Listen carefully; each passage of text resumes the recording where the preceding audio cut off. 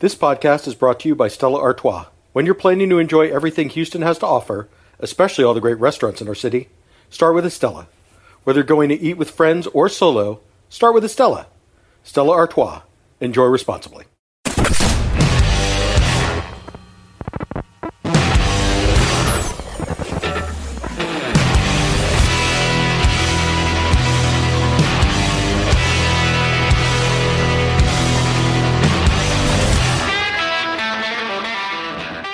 Welcome to What's Eric Eating, Culture Map's bi-weekly look at all things Houston bars and restaurants. I'm your host, Culture Map food editor Eric Sandler. This is the first show of the week where we talk about some news and a couple of restaurants we've eaten at recently. To do that, I am joined by my co-host this week. He is a Houston hospitality veteran and a co-founder of the Houston Barbecue Festival. Michael Fulmer, welcome back to the show. How are you? I'm great. Thanks for having me. Thanks for doing this. Let's dive right into the news of the week. Topic number one. I've been saving this for you. Texas Monthly named its top 25 new and improved barbecue joints in Texas. There are 4 Houston restaurants on the list. They are J Bar M, Brisket and Rice, Bar A Barbecue, and Rosemeyer Barbecue. Michael, it's worth noting this is kind of the 2-year update in between Texas Monthly's quadrennial 50 best barbecue joints in Texas list that every barbecue restaurant in the state sort of obsesses over. So 25 new is kind of a sneak peek, right? It gives us a taste of what may or may not make the top 50 that'll come out in 2025. And it also spotlights some places that have opened since the last top 50 was published in 2021. So I say all that to say to you, what do you think about this list of the top 25 new and improved barbecue joints in Texas?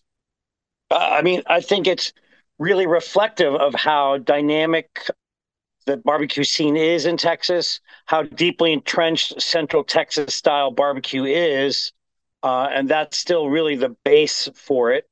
But that, we're seeing all these different influences come to bear. And it's really exciting. And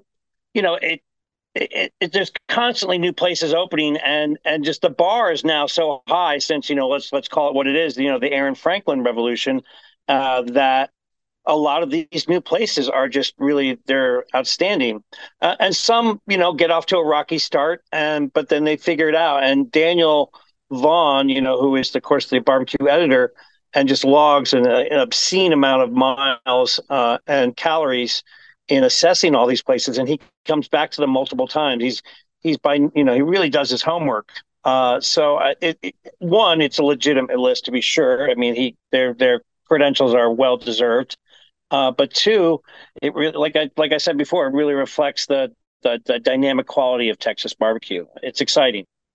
Well, you say that it sort of shows off the spread of Central Texas barbecue, but I think part of what's so interesting about this list is that it shows how all of these other influences are kind of creeping in, right? If you think about Brisket and Rice, they have got a whole Vietnamese thing going on. If we look sort of outside of Houston, there's KG Barbecue in Austin that's known for its Egyptian flavors, and then Smoke and Ash in Dallas is Ethiopian influenced, and both of them have gotten quite a bit of attention. So, I think what counts as barbecue these days has gotten so much broader and so much bigger, and this list really reflects that. Oh, absolutely it does. And that's mentioning the obvious that's there.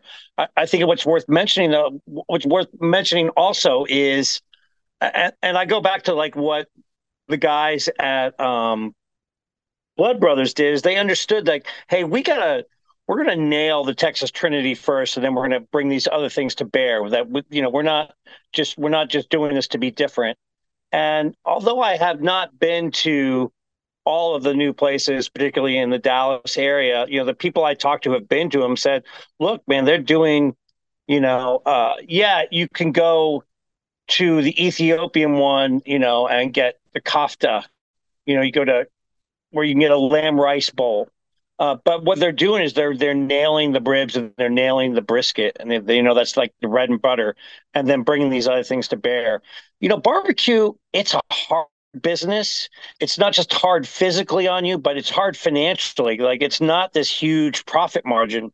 And differentiating yourself from the pack is certainly a wise move because then you're going to get people who are willing to travel for that as opposed to just being, part of the neighborhood. Now, attending to your neighborhood is what's going to keep the doors open all the time, but becoming something more of a destination also brings all these other things to bear, and that can make the difference between being profitable and closing your doors.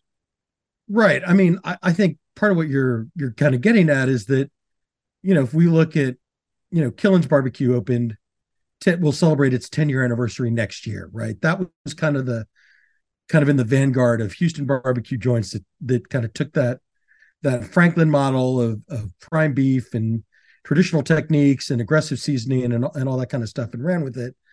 And 10 years ago, that was enough, right? The, huge line, big crowd, a lot of attention. And now, we have so much new and very good barbecue kind of scattered throughout the city that, just doing that, you're right. Like it probably wouldn't register beyond its immediate neighborhood. And certainly, if I follow like Russell Regel's Facebook posts about their operation in Katy, it seems like, they're kind of struggling to find an audience, even in an area that, from my outside perspective, is a little underserved. And so thinking about kind of these new places, you really do have to do something kind of special to stand out.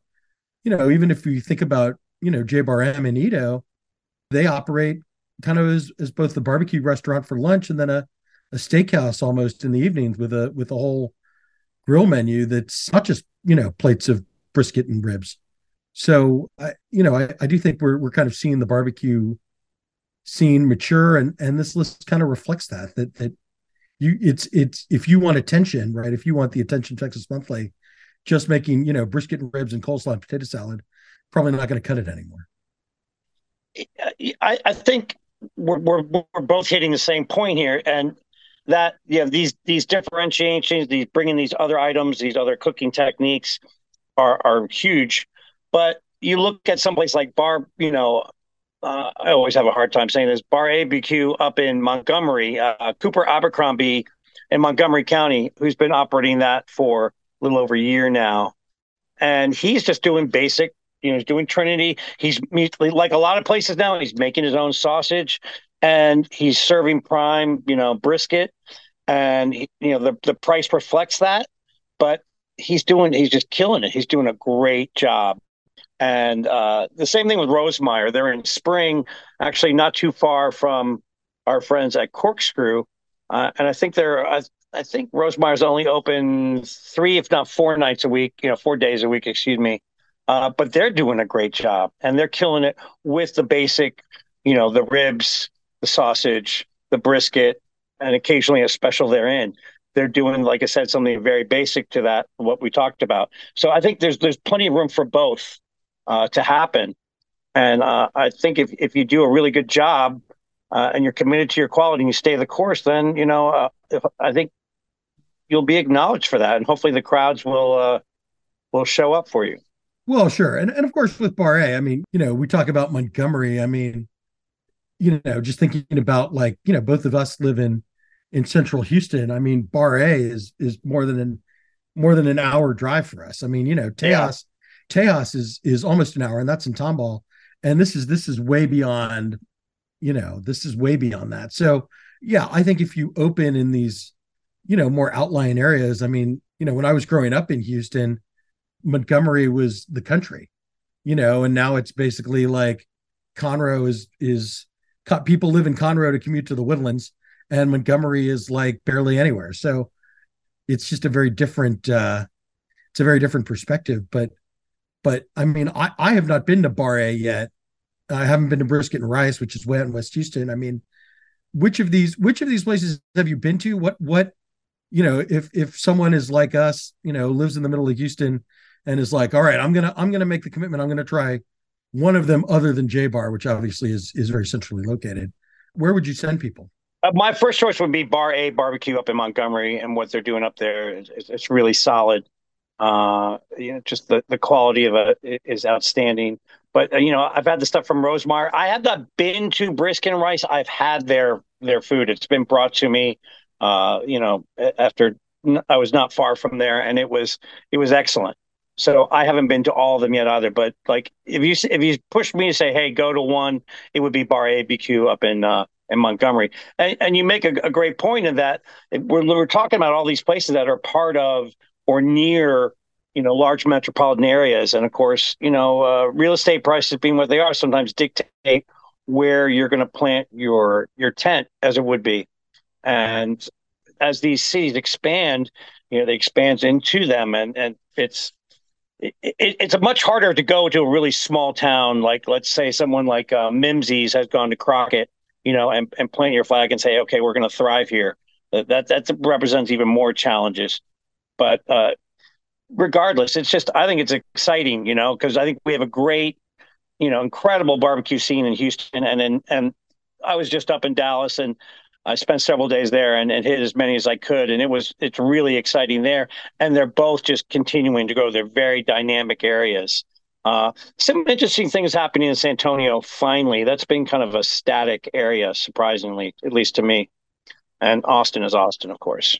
Right. Austin is Austin. You know what? Just one more thing, and because we just didn't touch on it, and I think it's worth mentioning, and that's what's going on in Lockhart. The three young women who opened Barb's BQ, right now they're only open on Saturdays. These, the story normally would be, oh, this is an all-female owned and operated, barbecue place, and that certainly has it certainly has a hook, a certainly uniqueness, but everyone I've talked to who's been there, I haven't made it there yet, is really just screaming at me, going, "You got to get there." The last place I remember opening that had this kind of hype from the people whose opinions I really respect was in Burnt Bean. Seguin. Yeah, Yeah, Burnt it Bean. hasn't. Yeah, no barbecue joint since Burnt Bean has received as much hype as Barb's BQ is receiving right now. Yeah, and the people I've talked to who've gone there said, "Hey, it lives up to the hype." So, a shout out to them, and a shout out to myself to get myself there on a Saturday, and hopefully they'll expand service. But I thought it was worth touching on that. All right. That does it for topic number one. Let's move on to topic number two. Fub Inn Trailer, the original location of the Fub Inn Empire, has closed permanently. That restaurant is in South Houston, way off of Fuquay and Beamer. It opened in 1983. Unfortunately, it suffered a fire, and the family has just decided that they're not going to rebuild. But Michael, around the time you and I met in the late aughts, there was a moment when food writers and food obsessives were driving from all over Houston to have the pho at Fub Inn Trailer, and so I just wanted to know, do you have any fond memories of that period of time? Anything you'd I, like to say about Fub Inn Trailer? I remember almost being dragged there. The first time I'm like, why are we going all the way over here to Beamer Road, to this little hole in the wall, when there was plenty of a pretty good pho all around us between Asia Town and, the Midtown area. And I went there, and of course I had it and I understood. It was just, it's like when you move from that 95th percentile and you move up into that 99th percentile, it's like that's like the hardest chasm to traverse. And it was just, God, it was worthy of traveling. Yeah, and you're just in this little trailer, and it was fantastic. And they did it their way. They're like, hey, we're going to close for a month and a half in the summer, and we're going to go back to Vietnam or take a trip. And they kind of did it on their own and created this incredible reputation that clearly it's all the press that they've gotten on this is it's been a big deal, but their legacy will be long standing, to be sure. Well, yeah, and I don't want to get too nostalgic for people who weren't, paying attention to the food scene at this point, getting to be almost 15 years ago. But this was that kind of moment in time when David Buer of Greenway Coffee, which was then Tuscany Coffee, had this whole community of chefs that like to go there, and then food writers and people like me. This is before I was a food writer. I was just a guy who liked to eat too much, but we would all sort of congregate around this coffee shop in Greenway Plaza, and David was an advocate for this restaurant that he had grown up with, that he knew about from living down there in that part of the city and working down there. And he, you say you were dragged. It was probably David who dragged you. Yeah, Uh, it you was. know, and he dragged the food critics at the time, Alison Cook for the Chronicle, Rob Walsh for the Press, and they wrote about it, and it built up this reputation, and so yeah, it became a thing, to make the drive to Beamer Road, for this like very balanced, like very, very well spiced, very clear pho broth with fresh meats and everything, and the veggies and the crunch of the bean sprouts. There's just a little bit more flavorful, a little more balanced, a little better cooked, the noodles and everything than any other pho restaurant. And of course, now there's pho bins in various parts of the city owned by different members of the family. But for my money, I think it's still, of the ones I've been to, it's still pho bin by night on the western edge of Bel Air, on the western edge of what we would consider to be Chinatown. That's the closest to that original taste and experience.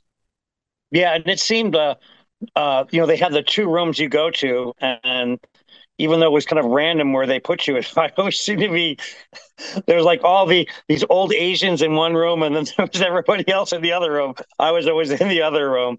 I guess that's just the way that worked out.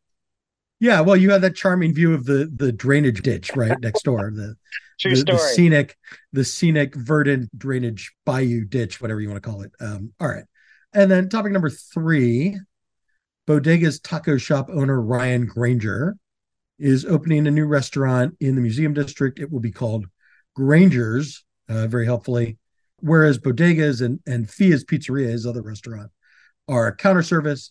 This will be full service. It'll be a little more upscale. He's kind of inspired by restaurants like Houston's.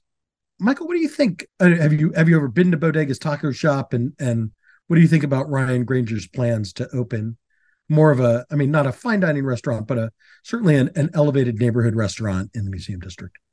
I think I actually went to doesn't he own the pizza place? Is it He does. It's called Fia's. yeah, The Fia's. Yeah, Fia I actually Fia Pizzeria. you've got the museum district, and you've also got you're like kind of right near the whole medical center. And I think I was actually visiting one of my doctors, and I went and had pizza. That was the limit of my experience from that. Usually when I go to the museum, I might go to their coffee shop, but I don't avail myself of dining there normally. I'll eat in somewhere in Montrose or someplace nearby. So I can't really speak very well on one way or the other because I don't have much experience other than a few slices of pizza. Right, right. But certainly Bodegas has been a staple for more than a decade. It caters very well to, I mean, and Fia, right? They both cater very well to, museum visitors, like you said, med center workers and visitors, as well as residents of the Museum Park neighborhood, right? So it's, from my perspective, I like that he's stepping up. I like that he's saying, we know this neighborhood well, and we're going to try something a little different. And I think, as someone who doesn't live very far from that part of Houston, I'm excited about this. I think it's, these kind of classic, get a steak, get a salad, get a burger, get a sandwich, whether it's Houston's or Relish or even J. Alexander's, I feel like there's a pretty dependable audience for them. Oh, so they're going to be that up. It's going to be like that upscale, having steak. That's the goal. Yeah, that's the goal. Oh, well, that is interesting. I mean, there's no shortage of people over there. You've got huge towers on the old Warwick, and those upper six-figure townhomes that are all there. It's a lot going on. Yeah, and that neighborhood's already supporting MF Sushi. Obviously, they've got a Barnaby's. So, I think something that kind of slots in between those two restaurants. I think that could be really appealing. Right on. All right, Michael, I'm going to say that does it for the news of the week. We'll be right back with our restaurants of the week. Stick around.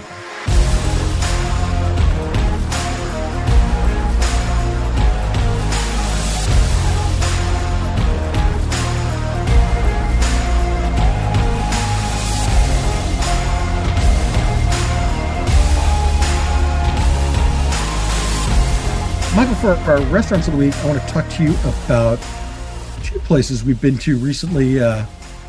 Both for brunch, strangely, but that's how it sort of worked out. The first is Dante's River Oaks. This is the new Italian restaurant on Mid Lane in the former Concura Italian Bite space. It comes to us from Brian Doak. who has been on this podcast before. He was the founder of Savor in the Heights, although he's no longer affiliated with them. He also owns Heights and Co., which is a kind of a patio bar in the Heights. He's got a background from Tiny Boxwoods and some other places. I say all that to say to you, what did you think of our brunch at Dante's River Oaks? Man, it was good. I mean, I thought, okay, they're just kind of in their new place. They're just starting off the brunch. It's 4 billion degrees outside. We're going to be the only ones in there. And I think there was one other table when we got there early. And by the end of our brunch, the place was full. It was a good looking crowd.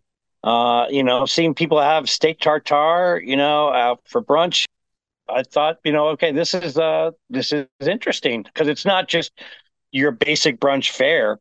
We had like a really solid, things like the avocado toast, but they also had this creamy ricotta toast that was just fantastic. Getting a good level of service too. So it really fits a nice little niche that doesn't seem to be anything else in that area that exists for that. So it looks promising.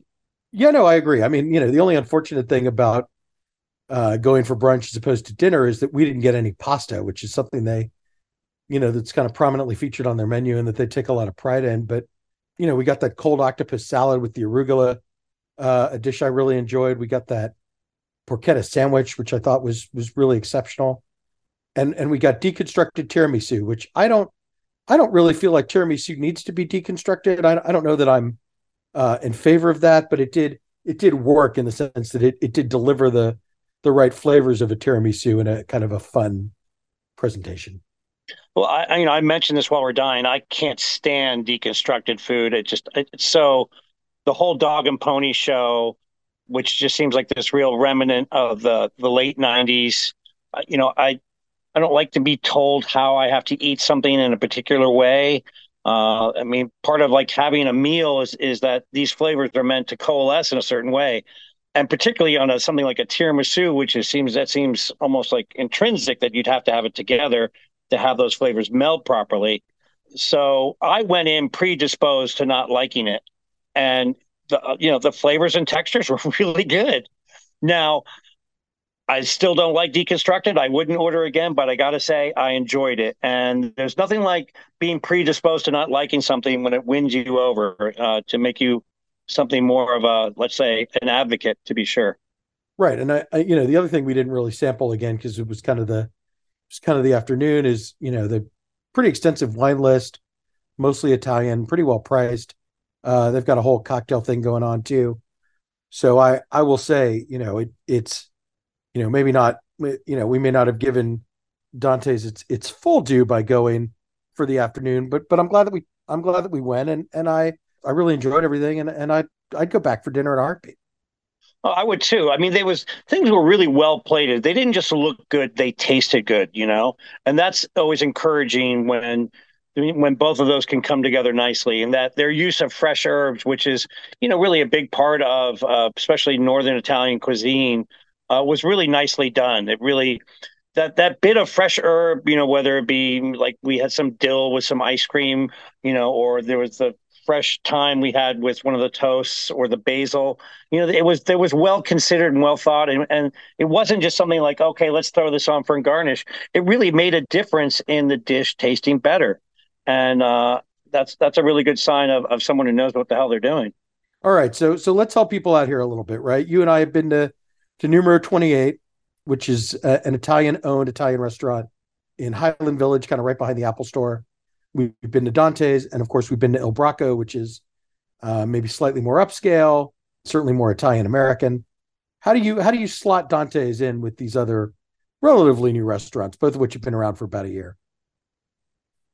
I think their service is a little bit tighter at Dante's. You've got the white tablecloths. You have a much more extensive wine list. I think the food is much more particular to a region. You mentioned El Bracco, which I love. El Bracco is definitely more American Italian, not Italian American, to be sure. I mean, it's delicious, but it is more. It leans more on that dynamic.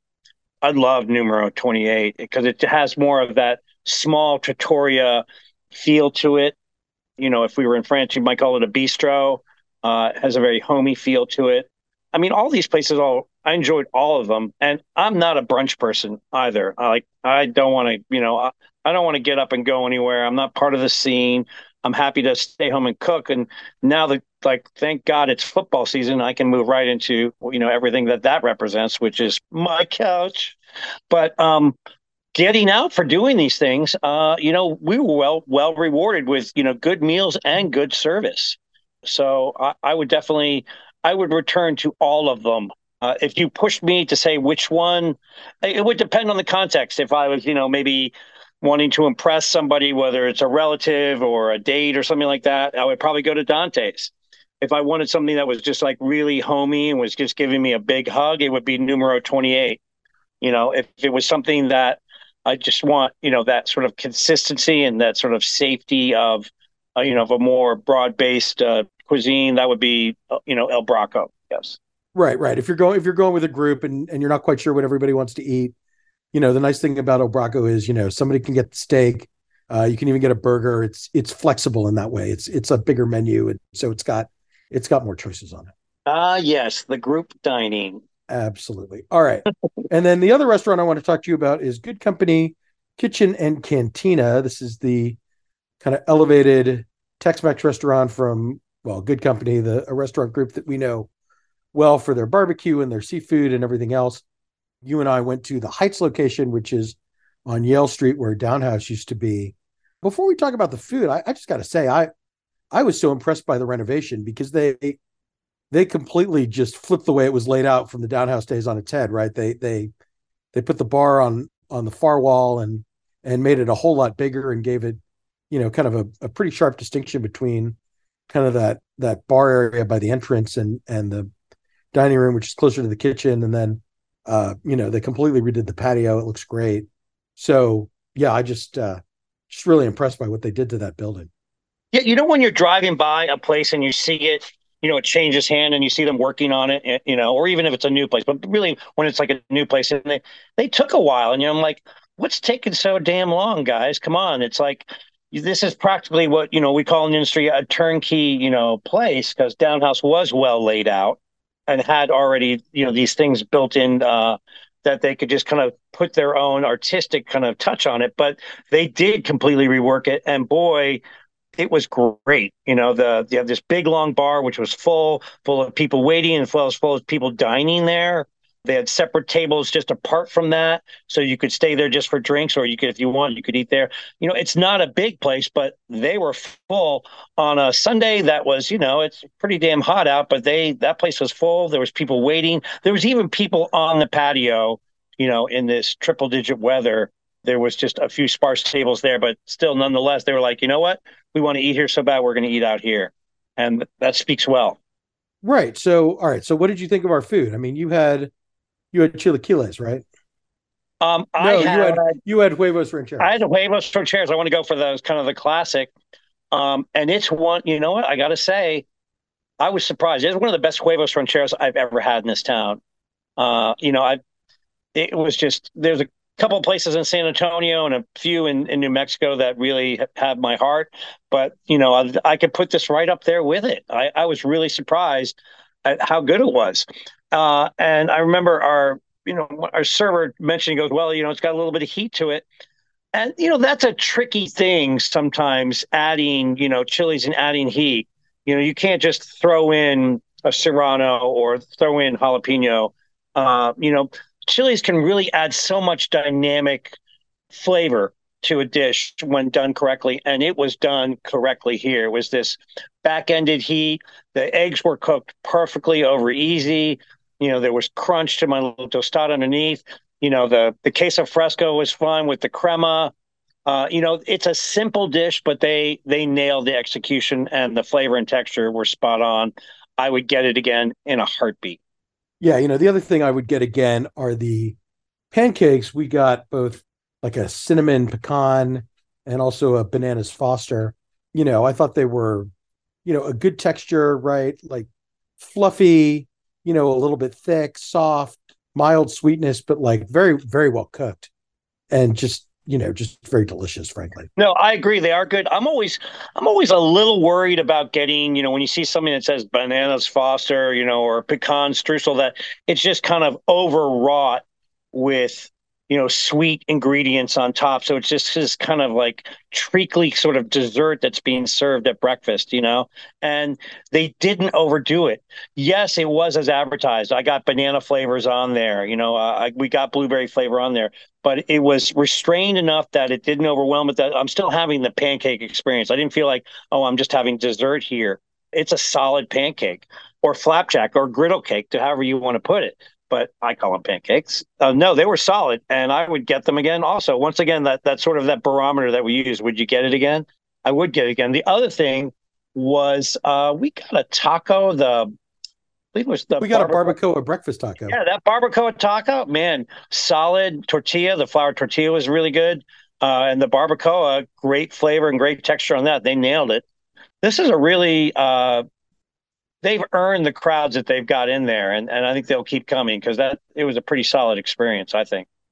Yeah, no, I agree. I mean, I think this is kind of their, they have Good Company Taqueria, which is counter service, very casual. It's been there on Kirby and West Park for, I don't know, as long as I can remember anyway.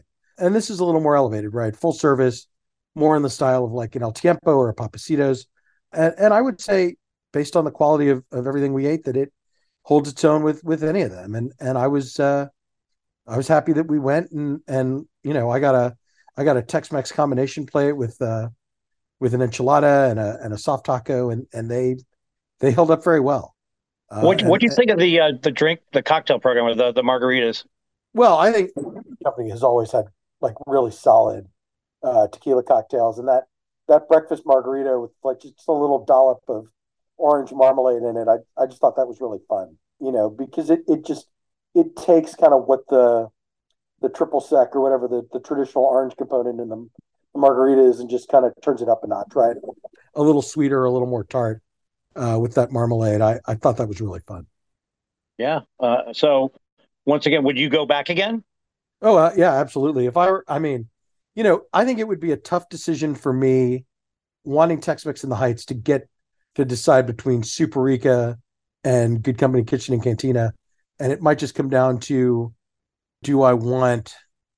is there something specific on either menu, right? Like the mole enchiladas at Super Rica are great. If I were craving one specific dish or another, that's probably what would decide it for me. Yeah, I think they're both solid, and I think there's room for both of them to thrive. It's the height. There's no shortage of restaurants in the Heights, and these, I think this is a great addition, and Good Company's really hit on something, to be sure. Yeah, and that's why there's three locations of it, one in the Woodlands and one out I-10 kind of in the Memorial Spring Branch area.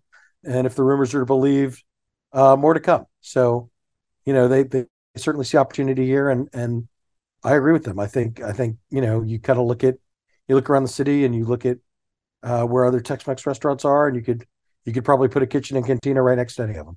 Very cool. All right, Michael, I'm going to say that does it for the restaurants of the week. Thank you very much. Hey, thanks for having me. Always a pleasure. That does it for today's show. Thanks so much for listening. Join me Thursday when my guest will be Bobby Hugel.